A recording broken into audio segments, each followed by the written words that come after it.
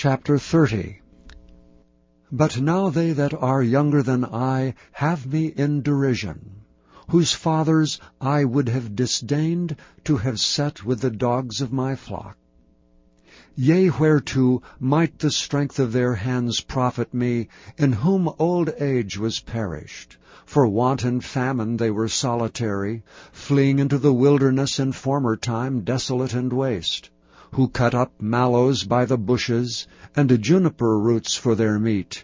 They were driven forth from among men, they cried after them as after a thief, to dwell in the cliffs of the valleys, in caves of the earth and in rocks. Among the bushes they brayed, under the nettles they were gathered together. They were the children of fools, yea, children of base men. They were viler than the earth.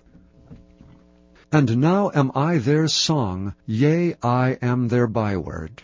They abhor me, they flee far from me, and spare not to spit in my face. Because he hath loosed my cord, and afflicted me, they have also let loose the bridle before me. Upon my right hand rise the youth.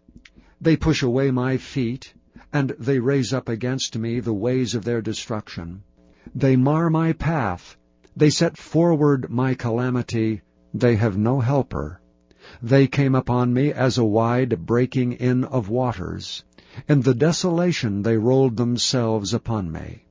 Terrors are turned upon me. They pursue my soul as the wind, and my welfare passeth away as a cloud. And now my soul is poured out upon me. The days of affliction have taken hold upon me. My bones are pierced in me in the night season, and my sinews take no rest.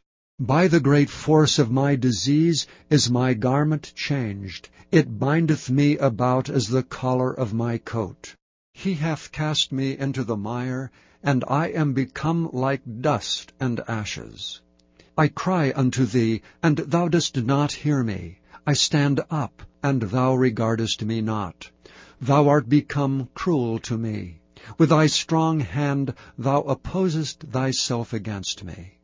Thou liftest me up to the wind, thou causest me to ride upon it, and dissolvest my substance. For I know that thou wilt bring me to death, and to the house appointed for all living. Howbeit he will not stretch out his hand to the grave, though they cry in his destruction. Did not I weep for him that was in trouble? Was not my soul grieved for the poor?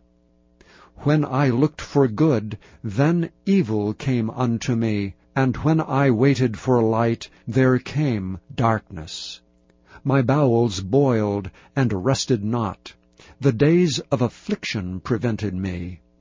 I went mourning without the sun. I stood up, and I cried in the congregation. I am a brother to dragons, and a companion to owls. My skin is black upon me, and my bones are burned with heat. My harp also is turned to mourning, and my organ into the voice of them that weep.